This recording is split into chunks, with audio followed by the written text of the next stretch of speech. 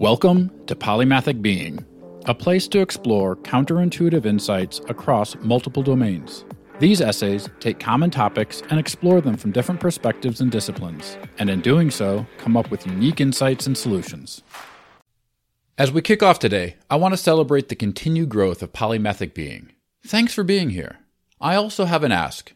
Please follow, like, and share. Follow us on your podcast players and on polymathicbeing.com. Click the like button or submit reviews so others can find us. And please share these essays and recordings with others so that we can continue to grow together. Exegesis, a powerful analytical tool, and why we should use it everywhere. Today's topic highlights the power of an analytical concept called exegesis. It's an amazing tool to help shift perspective and demonstrates how digging a little deeper can illuminate something really interesting and profound that people are largely ignorant of. It's a bit of a deep dive into an esoteric religious topic, but one that highlights the criticality of analysis. Furthermore, if we're successful for a topic like this, we can do it for any topic, and thereby challenge our assumptions. To set the stage of why this review is important, we should quickly contextualize the difference between exegesis and eisegesis. Whether business, history, innovation, or religion, humans have a bias of interpreting things that happened based on their perspectives, views, culture, and biases, regardless of the actual activity or intent of the original actors. This is called eisegesis and means reading into the situation, which leads to a lot of misunderstanding of why things actually occurred. We see this all the time around actions of the past, such as slavery, colonization, wars, and much more. We grade these actions not on how they'd be considered then, but how we consider it now. Fellow author Colette Greystone, writing Common Sense Isn't Common, recently addressed the problem with eisegesis on a 4th of July topic, where she pointed out that history needs to be understood in time and context, and not in how we do it today. Commenting on the thread was a fellow whose response highlights the epitome of eisegesis. Quote, "You might not be so sure in your presumptions about the relationship between historical facts and contemporary meaning." End quote. The problem is that it's intellectually weak and unlocks a whole bevy of poor behaviors, namely self-righteousness. It's not thinking critically, and it certainly suffers from cognitive blindness. Contrasting this is a method of systems thinking, which directs the observer to consider the original context with the culture, language, intentions, and even biases of the original authors and audience in mind. We call this method exegesis, and it means that you read from the situation, leading to a much better understanding of why things happened and what it means if we need to adjust the course in the future. Today, we'll use an example I wrote almost a decade ago while investigating Christianity. It peels back layers upon layers of built-up assumptions, interpretations, and biases, and unlocks something the vast majority of Christians don't even know about their own Bible. It's a fun treasure hunt where something people hold dear becomes even more insightful and valuable if we avoid reading into it, but instead read from the text. Exegesis is hard, though. It takes a lot of work to immerse ourselves in the perspectives of others, in their shoes, minds, and cultures. It is because it is hard that we know it is valuable. Our example is going to get into some nuance about words, but I promise, when we tease it apart, it'll become shockingly simple and much more insightful.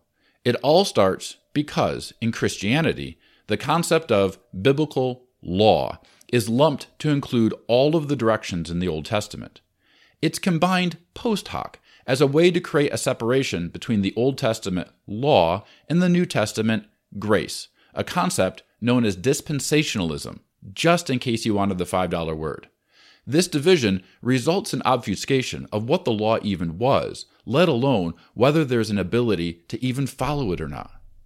But what is the law? What did it mean in that day and age? Right off the bat, we see that the term law is missing a lot of context as a distinction emerges all the way back in Genesis 26.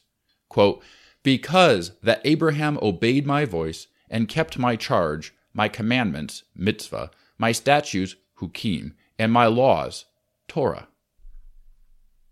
There is substantial confusion, though, in the English translations for what these words refer to and what they mean. This is compounded by Bible translators who rendered different Hebrew words in different ways based on their interpretation and bias. I'll give just 2 examples of how the simple words we read are much more complex.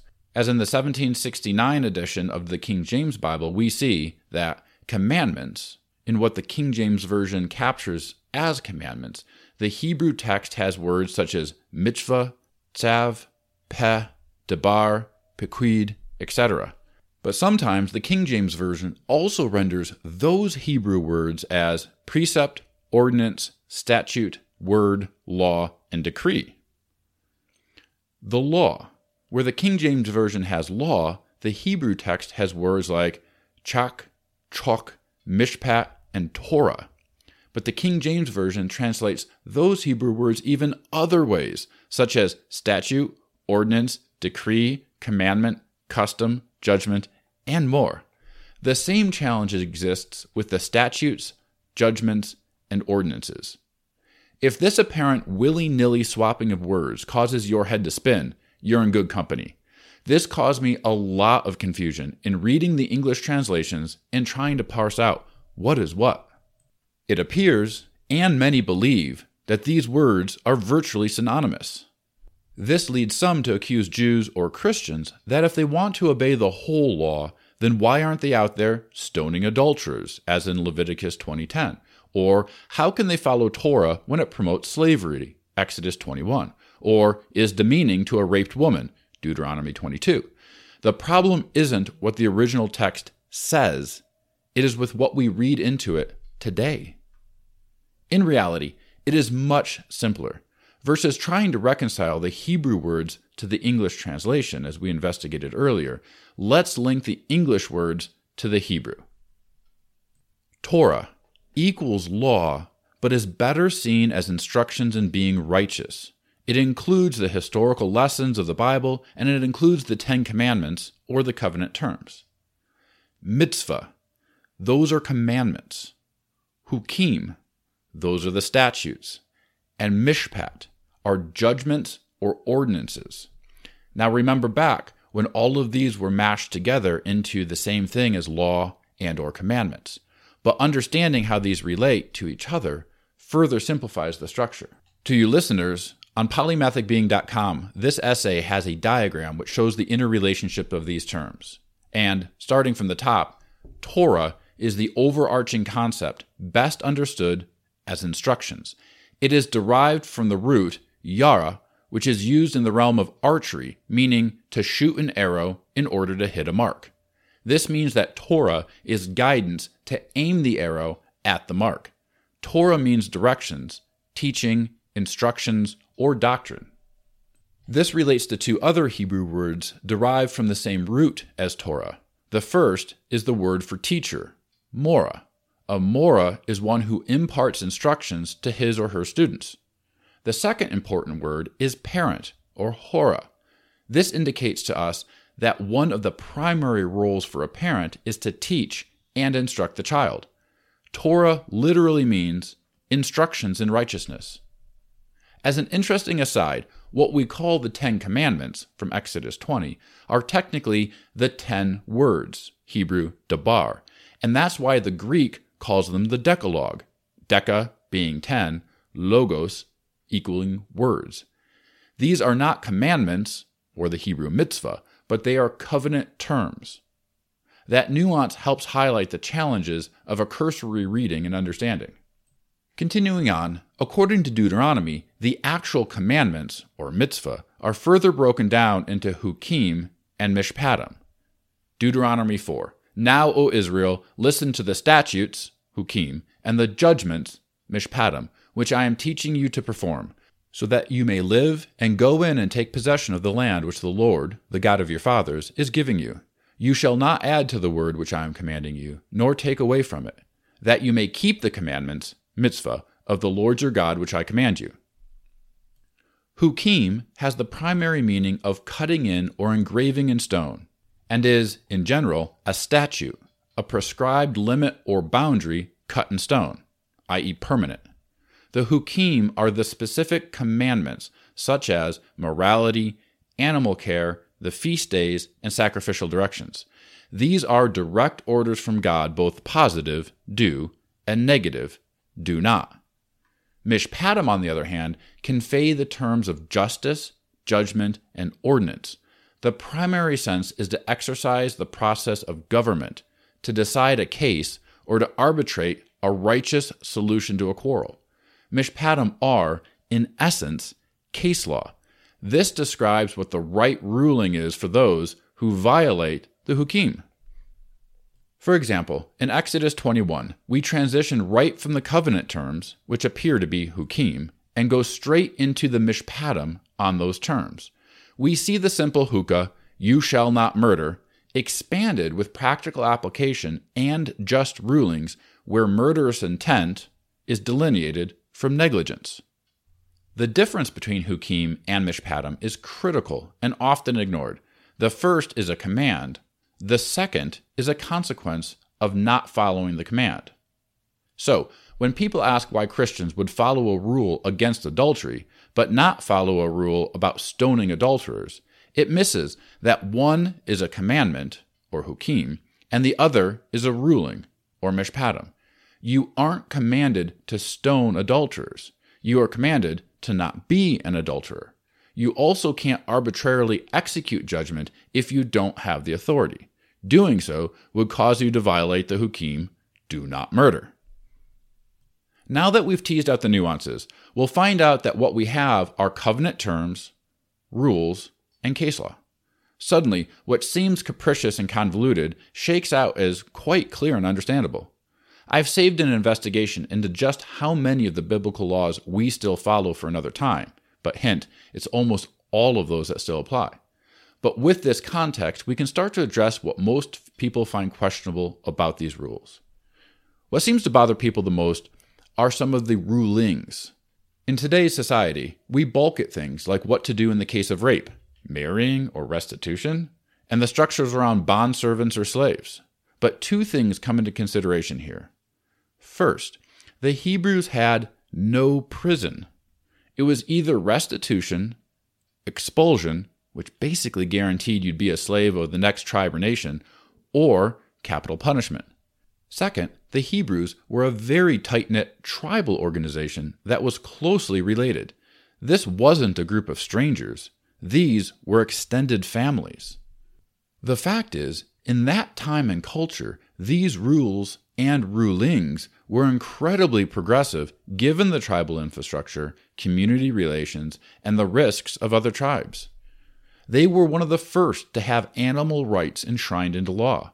They had protections for victims of rape where restitution showed that the woman had value, unlike the cultures around them. The rules around bondservants or slaves even created challenges within American slavery and today's contemporary slavery, where slaves aren't treated as well as the Bible directed over 4,000 years ago. Getting the framework right and then stepping back for context suddenly takes a concept that people might believe is convoluted and regressive and shows how interrelated and progressive these were at the time. Exegesis takes something that appears complex and demonstrates it is much simpler. In conclusion, what I found most insightful about this study was just how convoluted eisegesis makes a text when so much is read into it and words are twisted to meet modern agendas. Stepping back, extracting the roots of the words, and then bringing them into context for today helps to illuminate so much that's often just passed over. So how does this help on other topics? Mainly because you see eisegesis being applied to so much of our history. We go back and read and judge Alexander Hamilton or Thomas Jefferson as if they were writing today, which can sound regressive. Instead, if you read it as it was then, they were progressive, even revolutionary. We look at slavery as uniquely an American problem without contextualizing that America, along with England, were the first nations to ever eliminate slavery outside their own borders. We look at other cultures, whether contemporary or historical, and interpret their actions through our own experience, cultures, and values. which projects a context that they might not have ever considered. Fundamentally, exegesis helps to get back to the intent and opens up the nuance of a system in ways that we really hadn't thought about. It shows us that we can apply this to religion, philosophy, legal writing, and almost any other topic. It allows us to challenge the preconceptions, challenge the bias, and extract out the value. Exegesis is an amazing tool to help get into what really happened with curiosity. It allows us to investigate with humility and avoid self-righteous interpretations. It enables us to reconceptualize and shift the perspectives to see what it looked like back then. It's something that can be applied historically and contemporarily as we seek to apply the system's perspective to everything and think critically. This doesn't mean we are justifying the actions of the past. It means we are prepared to make intelligent changes for the future without throwing everything else away. Thanks for listening to Polymathic Being. We'd love for you to subscribe at polymathicbeing.com, where you can read, comment, and share these essays.